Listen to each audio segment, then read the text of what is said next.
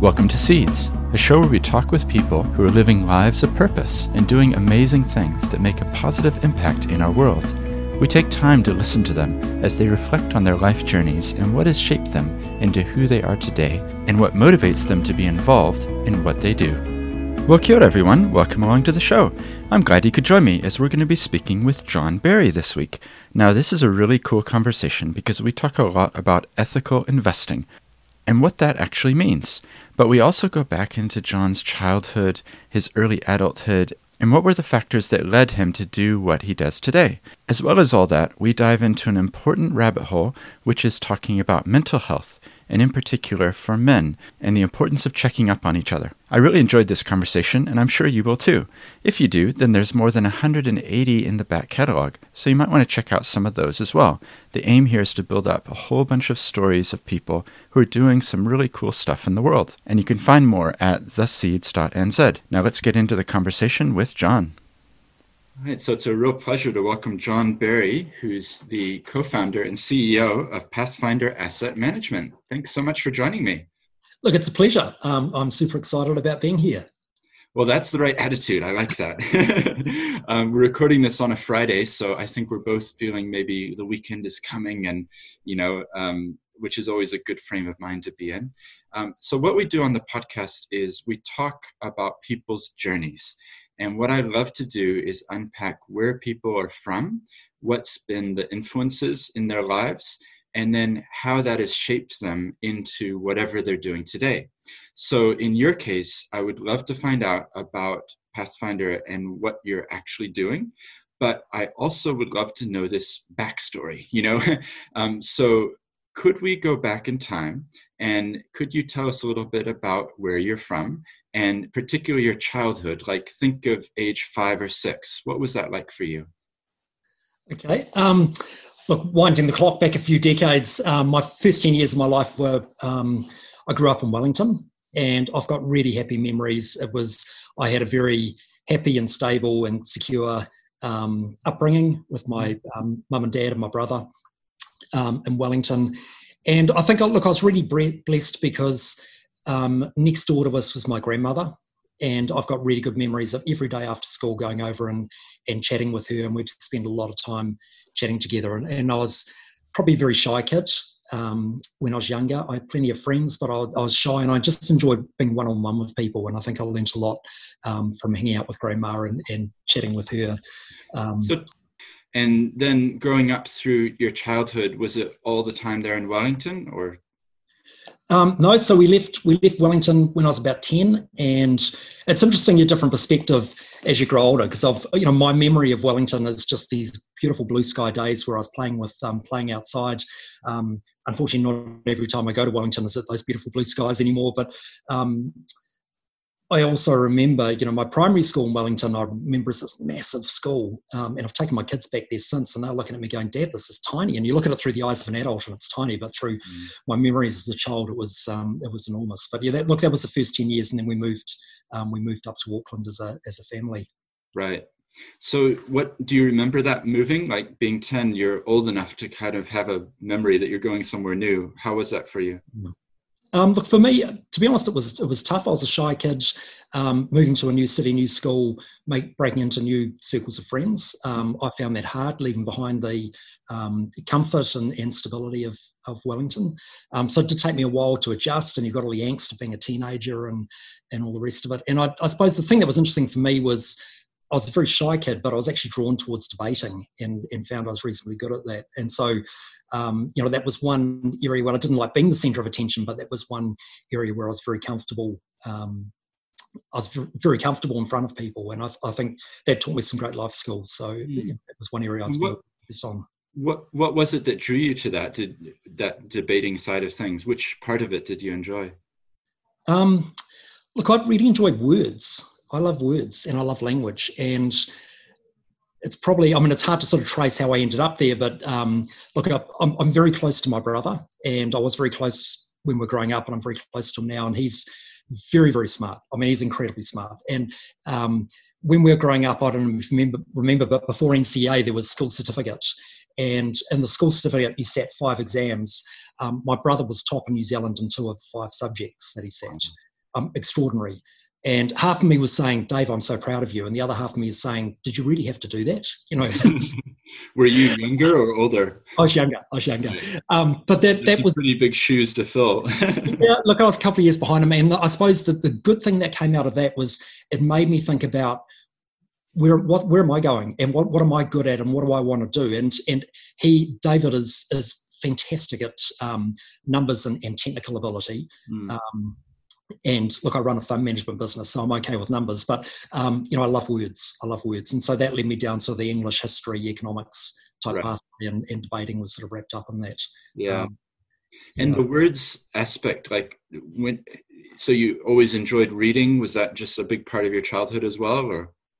Yeah, look, I'm not a great reader in the sense that I have a number of books going on at one time, and I often won't finish any of them. But I enjoy words, and I enjoy the origin of words and different language. And you'll find, like in the diaries I keep at the back, there are lists of words. I find words interesting, and I'll go and look up what the origin is of it, or and the name of our business, for example, Pathfinder, was one of the words I've written down, and I enjoy the different meanings that you can play with.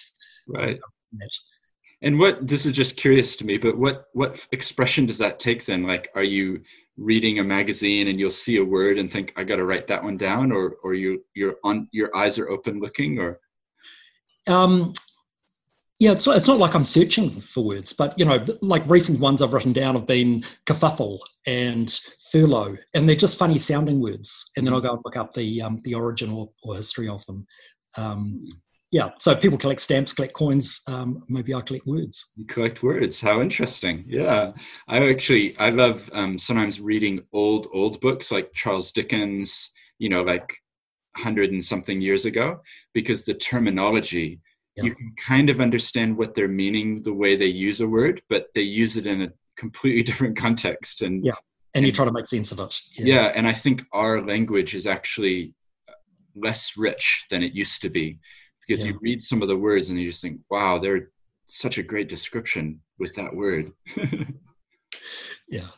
So debating, I can kind of see where we're headed here with words and debating in terms of what you ended up studying. In high school, did you have a career or something that you knew you wanted to do, or yeah? Yes and no. Like I had a general interest in business and finance. And I was probably unusual in that I made my first investment at 14 years old. Okay. I bought 100 shares in a company called Goodman. It cost me $165. And, now it's easy to do something like that. There's platforms you can invest in shares, but it was actually quite tough and expensive thing to do it as a 14-year-old. But I started investing then and was fascinated by markets and business generally. And I was, through that period, through my teen years, I was very close to my uncle, Mike. And, I talked about my grandma back in Wellington. One day I turned up, I was probably 7 or 8 years old, and I turned up at grandma's place, and there was this guy sitting there with long hair, his jeans had patches all over them, and he was playing the guitar. And grandma said, "This is your Uncle Mike." And he'd come back from London, and I didn't even know existed. Wow. And I was fascinated by this guy. And he, I was very, very lucky to have him through my 10 years as a mentor, as, slightly different generation to my parents, someone I could really relate to. But he was into computers. He got, changed from hippie to businessman into computers, and very, very successful. And I think, he really nurtured in me the interest in business and finance. That's interesting. So he had left and gone to the UK and just been there a long time, and therefore you'd never had the connection? I never knew it existed until he turned up. Yeah. Oh, that's amazing. Oh.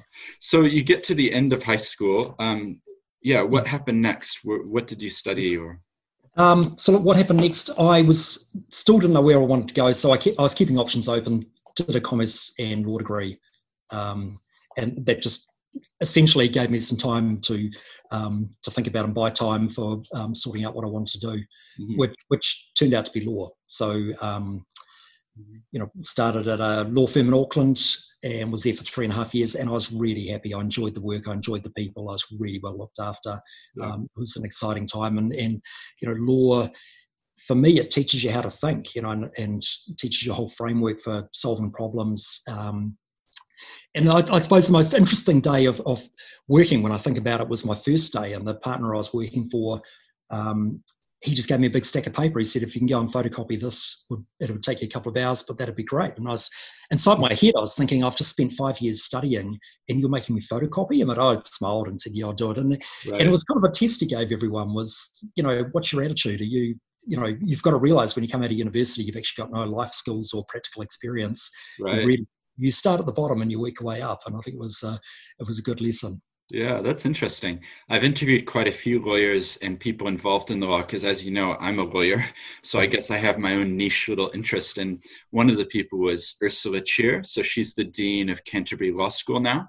And she was saying the same thing, that because I was kind of saying, I don't remember the cases that I studied, but I did learn a logical way of thinking and, a way of presenting things and that's what you take, I think, isn't it? Yeah. Look, it's a great way of learning to solve problems, learning to argue both sides of a case. And you can apply that it's not just in a litigation situation. It's commercial business. It's a really valuable skill to structure around problems, essentially. Yeah. So, were you that debating side of things? Does that mean you were getting into litigation, or were you a different area? Or no, look, I was commercial and banking. Yeah. And no interest in the litigation or court appearances, to be honest. That wasn't really my thing. But the documentation skills, the complexity of structured transactions, I really enjoyed. Yeah. Oh, interesting. And so, what happened next? Did you stay with that? Yeah. No. I decided it was time to travel. So, with a few friends, we hatched a genius plan to drive a Toyota Hiace from London to Kathmandu. So this was back in the early 90s. And we never got there, surprisingly. We got, so we spent about 7 months traveling. And so we went down to Syria and Jordan. We spent a lot of time down there, and that was amazing.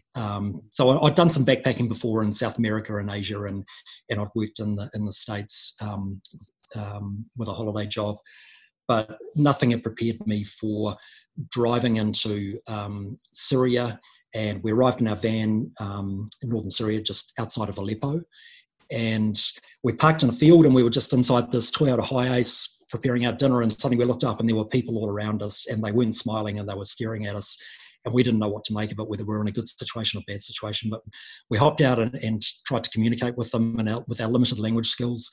And they were friendly, and they invited us back, and we spent some time in this village. And the first night we were there, we sat in circles, and so we were in the inner circle with the senior elders of the village, and then there'd be circles of males outside that, and women were either standing around the outside of the room or serving food to us, except for one woman. Her name was Rena, and she could speak English. She was the only person in the village who could speak English, and she was quite open with us, saying, I would never be in the inner circle in any circumstance except I can speak to you and I can translate for you. So we had the most fascinating times with these people and learning about their culture. But she also said to me, I would love to learn more about the West, and I can't talk to you in front of my family. Can we meet somewhere? So we arranged to meet in the Citadel in Aleppo, and Aleppo is an amazing city. And honestly, it's just tragic to see on the news, the devastation that's happened there, because it was a wonderful city, and just with the cars and the people and the city is a citadel, and we arranged to meet there, and we sat down and were talking. And her first question to me was, is it true that in the West you can choose who you marry? And I was like, wow, yeah, it is. And the second question was, is it true you can have a partner before you marry your partner? And it was this line of questioning, and nothing had prepared me for this completely different culture. Wow. And I just found that fascinating, that I'd had an upbringing in Catholic schools and quite structured and disciplined, and hadn't seen, even when I travelled through America or Asia, I hadn't been close enough to the cultures to really understand the differences. And I think this is the first time I really understood a completely different culture, and I found it was interesting. It was interesting. So we'd spent a lot of time down right through Syria, right through Jordan. This sort of pre-internet, pre-smartphone. We didn't actually expect to be there, so we had no maps. Right. All we had was a handheld compass, and we navigated our way around the Middle East, including going up the Gaza, through the Gaza Strip, which you probably wouldn't choose to do today. But we drove all around there. We couldn't get through Libya, so we had to find another route back to London. So essentially, after probably 7 months travelling, I was completely broke. And needed to get myself back into the workforce, back into the real world. Yeah. So initially, training. That 7 months that you spent, how do you think it's impacted your views of the world since then? Look, for me personally, I think that was a period of massive change for me personally, and I encourage people to take time out and go travelling. It was a wonderful experience to the independence, the learning about different people, different cultures, the self-responsibility, I thought it was a fantastic time of growing, and I'd write a lot. I kept a lot of diaries, and so look, I was prepared to do anything because I was completely broke. So I got a job at Citibank in the trade finance department. I was the head of the photocopying department. Oh, nice. So, yeah, I'm good. I'm good at operating photocopies and fax machines. Yeah, you had experience with the first one. So look, I did that for a while, but the good thing about it was I was quite efficient at the job. I managed to free up a couple of hours a day to apply for different jobs in law firms, and I saw a job advertised in one of the large firms for a securitization lawyer, and I had no idea what that meant, but it was just quite a cool word. So I applied for it and got an interview, and of course I kind of fell down at the first hurdle when they said, well, tell us, John, all you know about securitization, which was approximately nothing. I couldn't even define it. But they chatted to me for an hour, and at the end they offered me the job, which was quite remarkable. And I sort of asked them, why did you hire me when everyone else you're interviewing knows what securitization is? And they said it's just because everyone else doesn't have a good attitude. Everyone else was technical, and they wanted someone on the team who would be keen to learn and enthusiastic, and sure, you know nothing about it, but you can learn it. And that's and then I worked there for a couple of years, and that was sort of the best of times and the worst of times, because the best of times because the work was incredible. I worked with housing associations. I did the first securitization of housing association rentals in the UK and in Sweden. The work was amazing. The hours were just brutal. You've worked in London, you probably know what it's like. I could go for weeks on end without having a single day off. I could go for weeks of having at least one, if not two, nights where I worked 24 hours. It was really, really hard going. Yeah. But also exciting. And it got to a point when I realised when one of the partners described Kiwi lawyers as cannon fodder, who you send into the front line and you work them into the ground, this is not long-term what I want to be doing, and talk to the partners, and they very kindly sent me on secondment to one of the clients, which then opened up, which was an investment bank, which then opened up a whole new series of opportunities for me. Right. It's interesting. I just want to pick up on one thing, which was the point you're making there is about the attitude of the worker, or the attitude of the person, that you can have all the technical knowledge and things, but ultimately it's often about teams and working together and getting on with others. And I think this is really just to highlight it for the listeners, that particularly those who are new graduates, if you can come into a situation with the right attitude and be the best photocopier there ever was, then you're gonna go far, whereas if you come in with the arrogant attitude, or I'm a bit more qualified than what you're having me do, it's probably not going to work out the same, is it? Yeah, look, I agree. Particularly if you're talking to younger people, what's some advice on for getting jobs is just show willingness to learn, and show willingness to get excited about new opportunities. Yeah, that's good. And so you mentioned that the partner was talking about Kiwis as cannon fodder. Did you kind of feel a sense of identity, like a Kiwi identity? Was that heightened by being away from New Zealand, or not? Yes. So I suppose the Kiwi lawyers were seen as different to other lawyers, in the sense that when you're a New Zealand lawyer, you tend to have broader experience than the English lawyers tend to be much more specialised. And they talk about Kiwi lawyers. You're different, and you're known as hard workers and enthusiastic, and you do whatever it takes to get the job done. But apparently, cannon fodder as well. Yeah, and those things, like, I sympathize because I was in London just a little bit after that, and I remember the hours, and oftentimes working till 9 or 10 or 11, or sometimes the law firm I was in, they had an apartment down below where you could spend the night if you were working, till 3 a.m. and you needed a couple hours before the IPO in a couple days' time. So it can be, I think you do come to that point of saying, well, is this really what I want from my life? Yeah, absolutely. And look, I had one, I think it really hit me when I'd done a 24-hour stint. So I probably finished at 8 in the morning, which was not unusual for me to work all night. Went home, showered, had some breakfast, changed, came back in the office. I was probably back in by 10:30. So I had no sleep in over 24 hours. Yeah. And one of the partners was standing there and said, he looked at his watch, looked at me and said, "Barry, you're a lightweight." And I think at that point I realized, like, there's a lack of appreciation here. Yeah. So what happened next? You were seconded, which means you're working within the client, and what did that open up for you in terms of different perspective and opportunity? So that put me from being an advisor to being part of the team that's making the deals, and that was really exciting, part of the decision-making process. And they offered me a full-time role, which I took. And it was incredibly exciting there. By the time I left, I was managing a small team across London, Frankfurt, and New York. But I just did, incredible work, amazing transactions right through Europe, through, Madrid, Paris, Amsterdam, Luxembourg, Budapest, even down Tel Aviv, did a couple of deals, Cayman Islands. It was exciting stuff, and we were all over the place. And I was learning a lot and working with really smart, really talented, super talented people.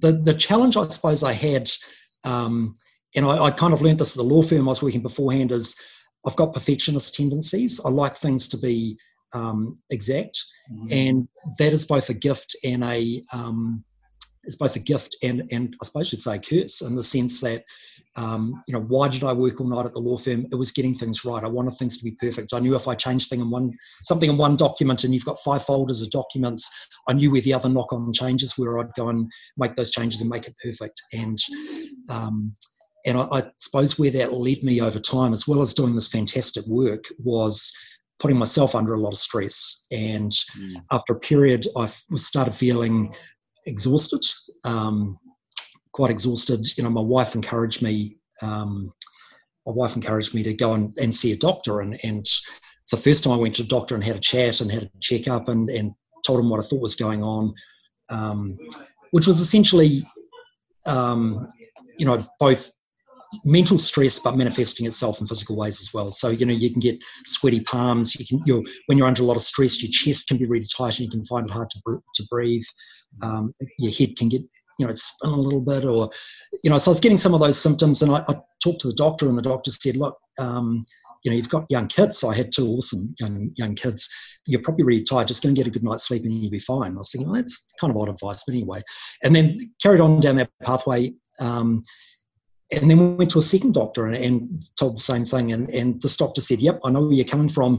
Let's book an appointment for 6 months away and we'll see how you are in 6 months. And I found that to be unhelpful. I was thinking, gee, this is just, I need help. I need I'm not exercising enough, and I'm getting stressed about things.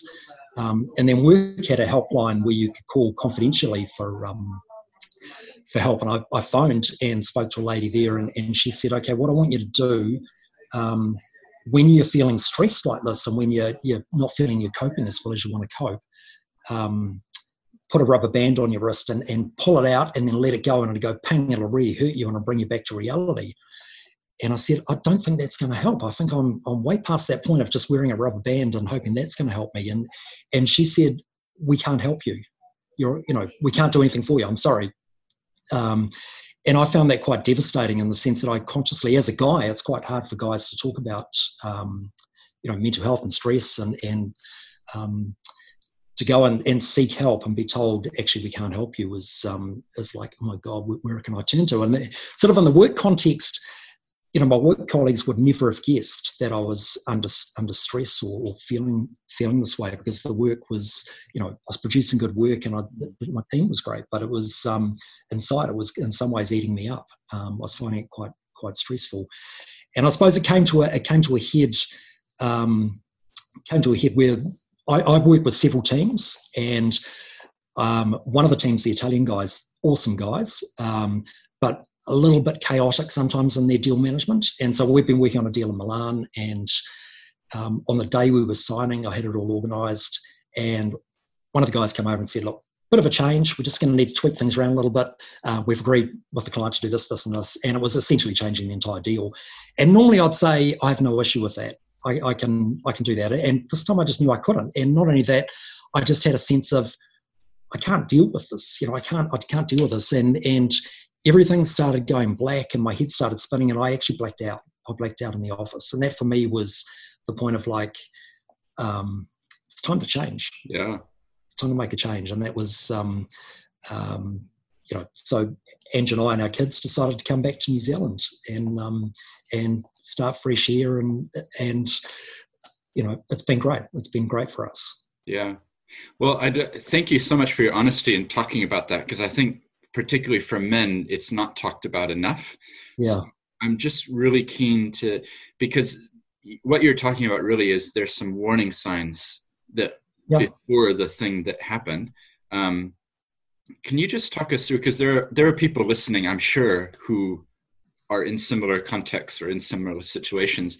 Is there any way that you can travel back in time and tell us what you wish that somebody had done for you, a month before that blackout, or what are some ways that we as responsible people can help our colleagues, help our friends who seem like everything's fine, but actually they're at the edge?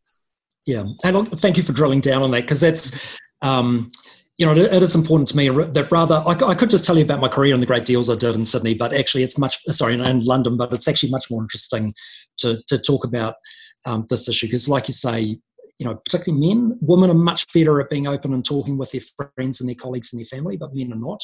And I've actually, since I've been back in New Zealand, men's mental and physical health is important to me. And I'm on the board. I've been on the board of the Men's Health Trust in New Zealand for about 6 years. And one of our taglines that we like to use is men start talking.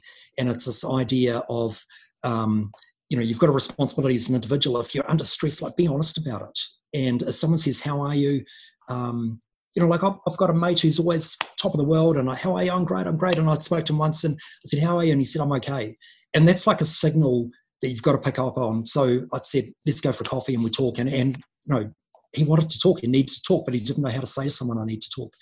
And so this idea of men start talking is kind of a two-way thing. It's, if you're in a position of where you need to talk to someone, break that barrier down and find a way to do it. Break that barrier down and find a way to open up to someone. And I didn't do that, and that's what we need to learn to do as guys. But the other side of it is the responsibility as well. If you really are a friend or a good work colleague, is start that conversation with other people. Ask them how they are, and look at the signals of, is their response trying to subtly tell you something? Because I've had that conversation with plenty of guys where I'm okay telling them my story. This is the first time I've told it publicly, but I'm okay. I've been okay talking one-on-one with guys and saying, this is what happened to me. I think you're going through something similar. Do you want to talk about it? And guys do want to talk about it. They just don't know how to start the conversation. Yeah. Well, that's why I thank you for sharing it, because I think if more of us talk about these things, then it's more acceptable. And the reality is that we all go through times in our lives where there's pressures, work, family, there's different types of stress, isn't there? But what you're describing is something that if you've got the ears to listen, you can actually pick up on those signals from other people. And I think that's a big part of it. We use the phrase, how are you, as a greeting rather than an actual, I actually want to know, which comes back as a responsibility on each of us to ask the question in a genuine way and actually want to know how they're doing in a holistic way rather than I'm busy. Yeah. And look, it's hard for guys because we haven't been conditioned that way. or we haven't had practice in communicating at that level, and we need to learn, and we need to do better for our kids, right? For our kids to, which I think the next generation is much better at communicating and being more open about the way they feel. Yeah, I agree. So can you just give us a little hint in terms of the group that you said that you were involved in for the last 6 years? Because there might be some resources or information that people could find if this part of the conversation is of interest to them. Yeah, cool. So Men's Health Trust. So easy to find our website, and we have a ton of resources on there on everything from mental health to prostate cancer to getting a doctor checkup. And a doctor checkup is one of the biggest things we encourage, is just get in a habit of doing that every year. This month, June, is Men's Health Month, and we've been running a campaign this month of 30 days at 60, which is essentially for the 30 days of June, spend 60 seconds on yourself. And so maybe people listening to this can do it in July, but spend 60 seconds, which is no time at all, sending a text to a mate or calling a mate or putting your running shoes on or just practicing your breathing, whatever it is, just spend 60 seconds on yourself for an entire month, and try and bring some change. Because that's, when you talk about what could I have done differently in London when I was under stress, it was actually look after myself better.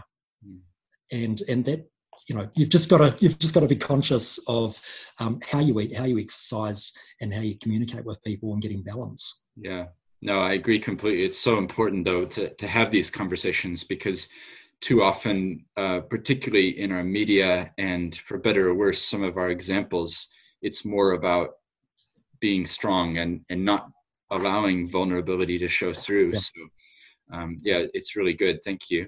So we're now here in New Zealand. It'd be great to find out, that when did you come back, and what was that transition like for you? And then bring us up to speed, because I'd love to know more about what you're doing today.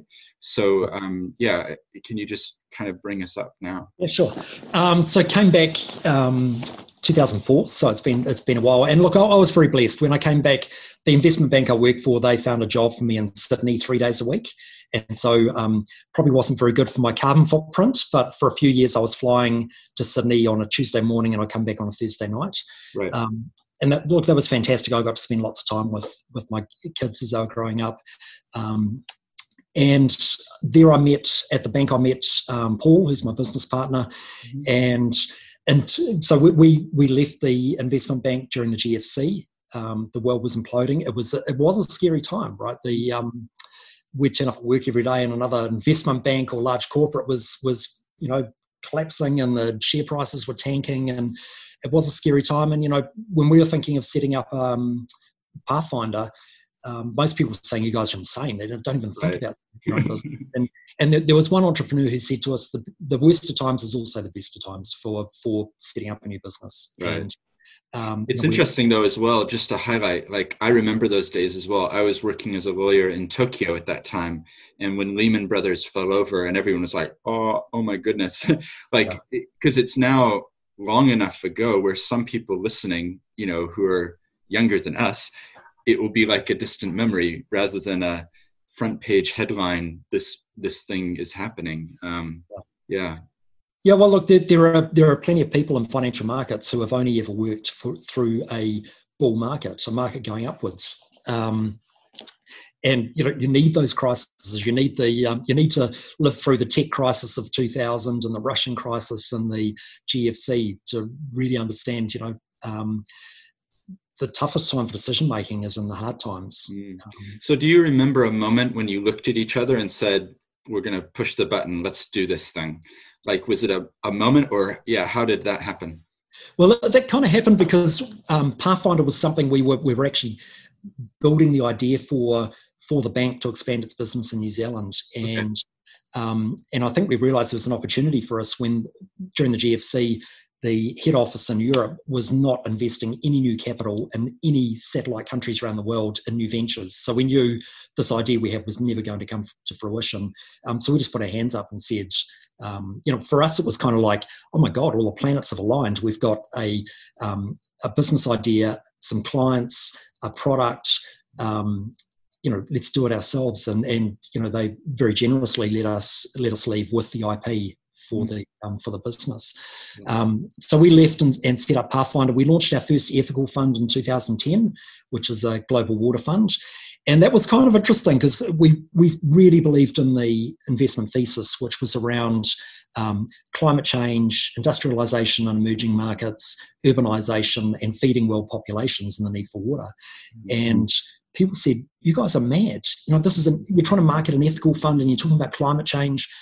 No one's interested in that." And to be fair, they were kind of right, because no one was really investing in it. We raised some money, but not vast amounts of money, and it was a struggle in the early years convincing people it was a good idea, until the performance from the fund was good and people started investing in it, not because they believed in the ethical side of it necessarily, but because they liked talking about water and they liked the returns from the fund.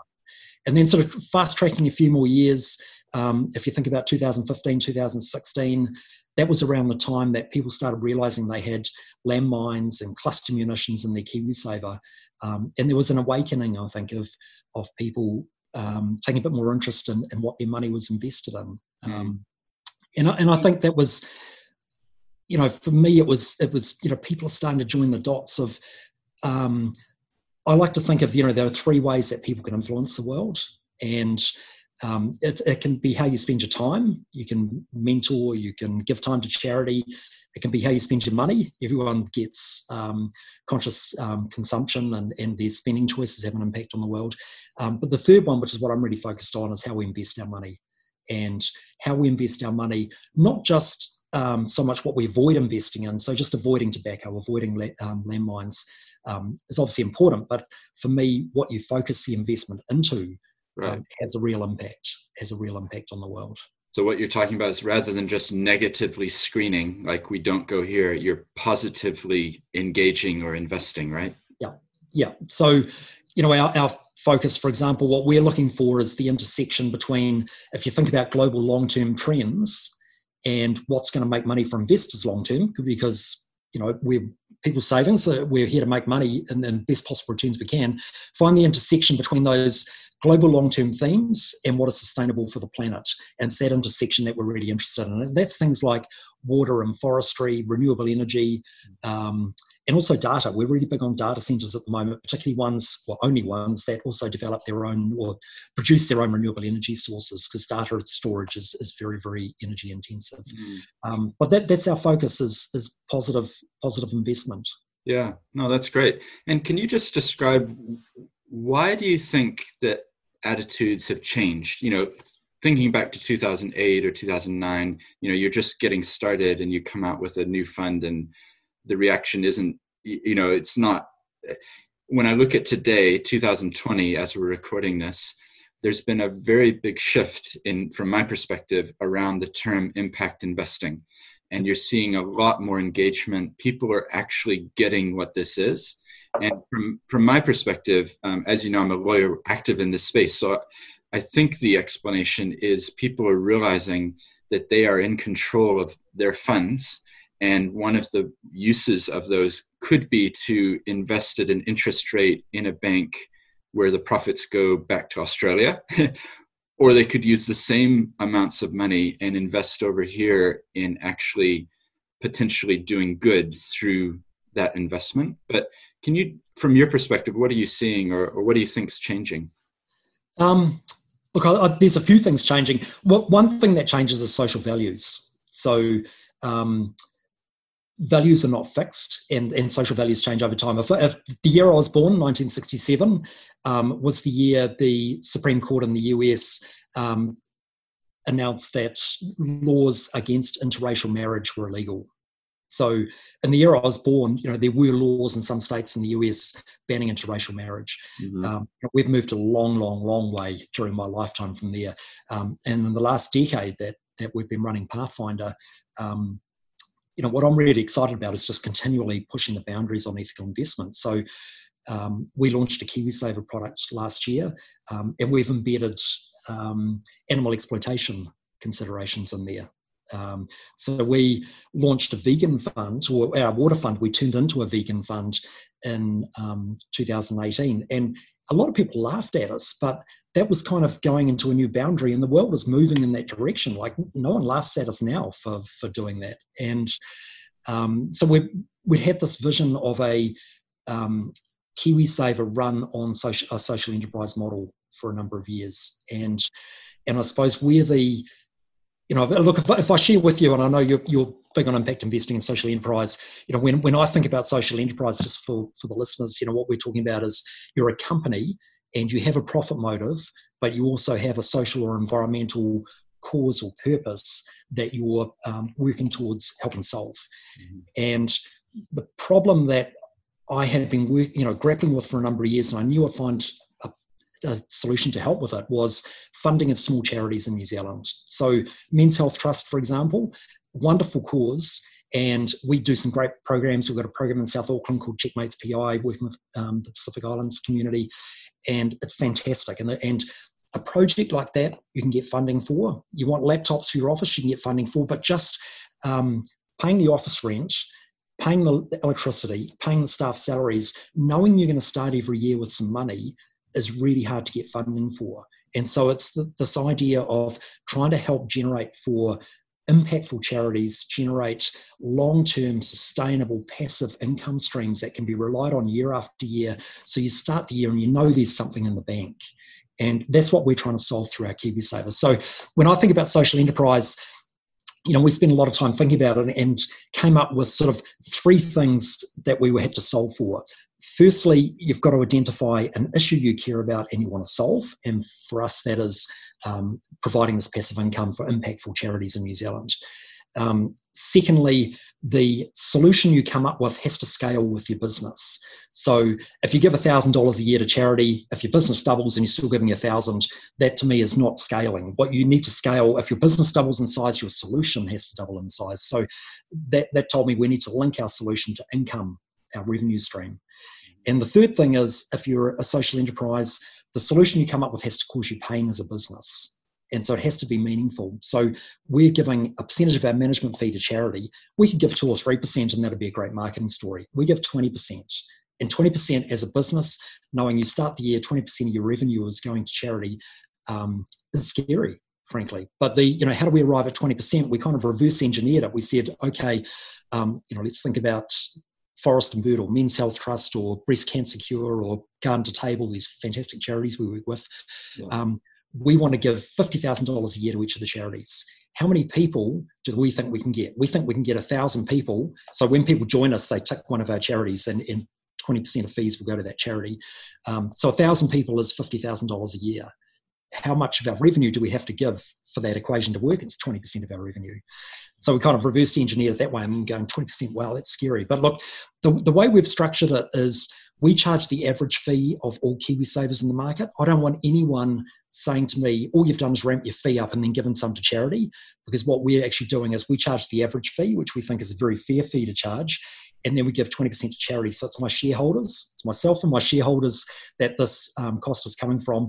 Our investors who join KiwiSaver, they choose one of the charities, 20% of their fees go to it, but the cost is ours. So we're engaging people in the KiwiSaver by getting them to help support these charities, but it's us that's actually bearing the cost of the donation. And so that's the kind of social enterprise model. And then on top of that, we're really focused on how do we invest people's money in a positive way to benefit planet and people.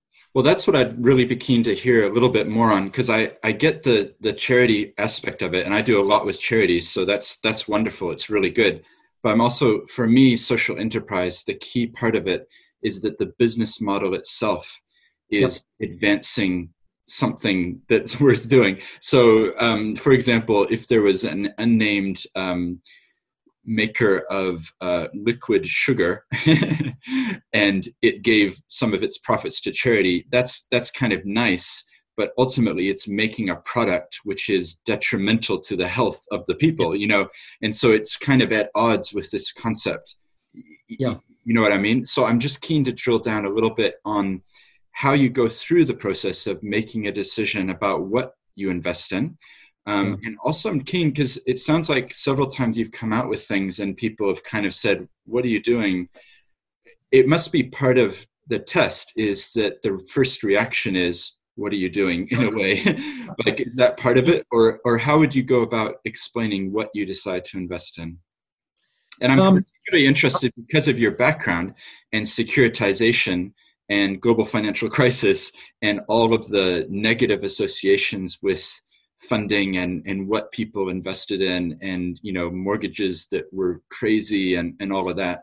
And yeah, I'm just keen for your perspective on that. Okay.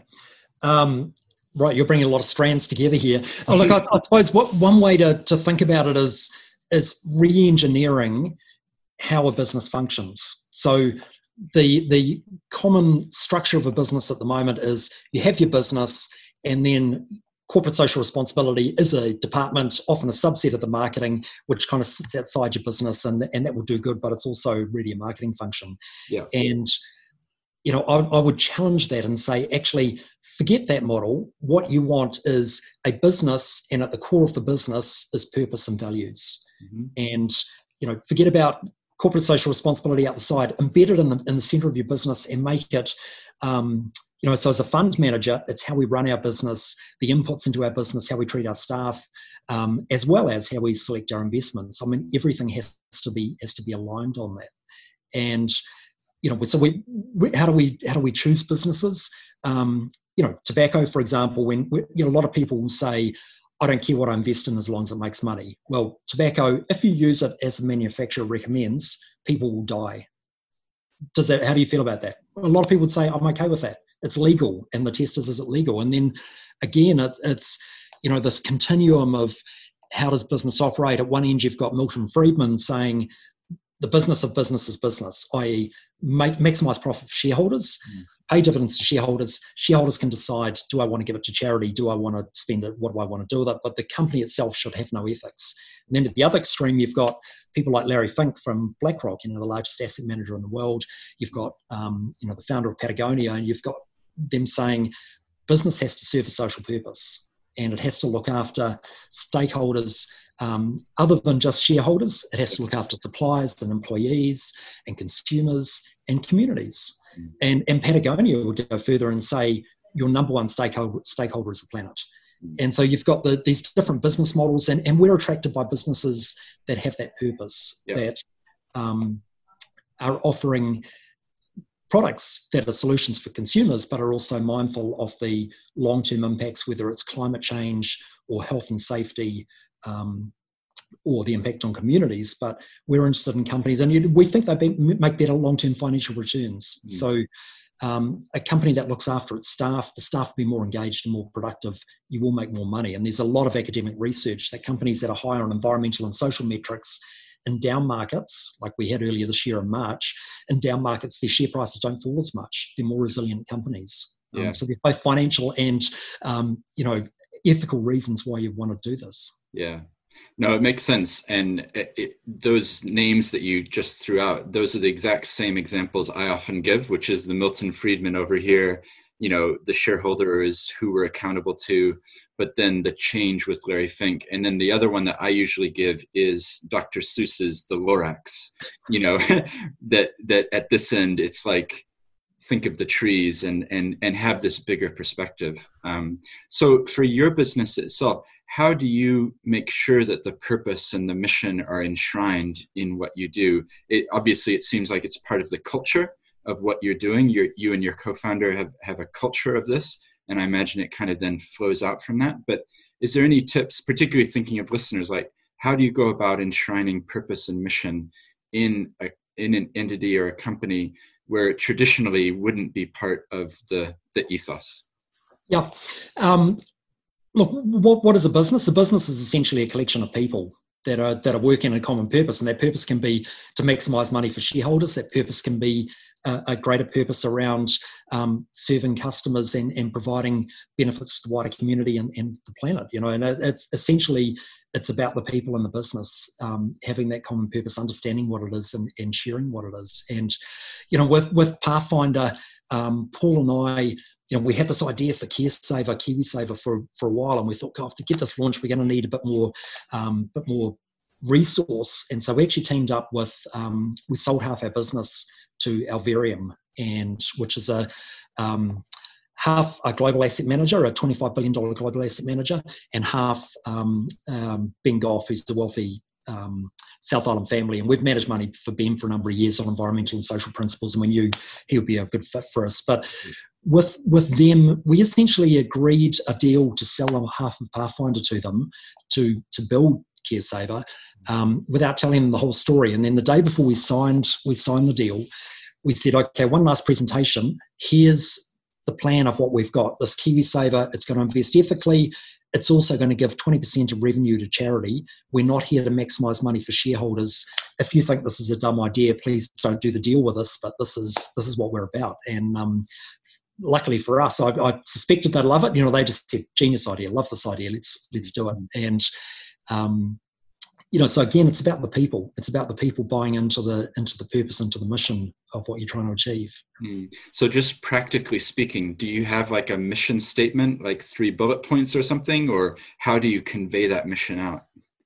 How do we convey it out? We have an ethical investment policy, which sounds very formal, and it kind of is, but there's a lot of issues you need to think through, which are related to animals, environment, communities. But yeah, we distill it down to, you can distill it down to 3 bullet points, which are essentially, all our team understands we're here to make money for people's environment. We're also, for people's future and their retirement. But we're also going to do it ethically. And then the ethical policy describes, so we're very, the difficulty is, as a fund manager, you have one fund, or, we have conservative balance and growth funds, but that is one value set within there. And so when I talk about this policy, it's really important to us that people understand if there's something they care about, like climate change, or not investing in gambling, or focusing investment into social issues, it's important for us that they understand exactly how we invest. So we try and disclose that as fully as possible, because when you ask someone, what are your values, how do you want to invest, 1,000 people will have 1,000 different answers. And so there's always that sort of element of compromise. But for us, it's about disclosure. It's making sure people understand exactly what we stand for. Yeah.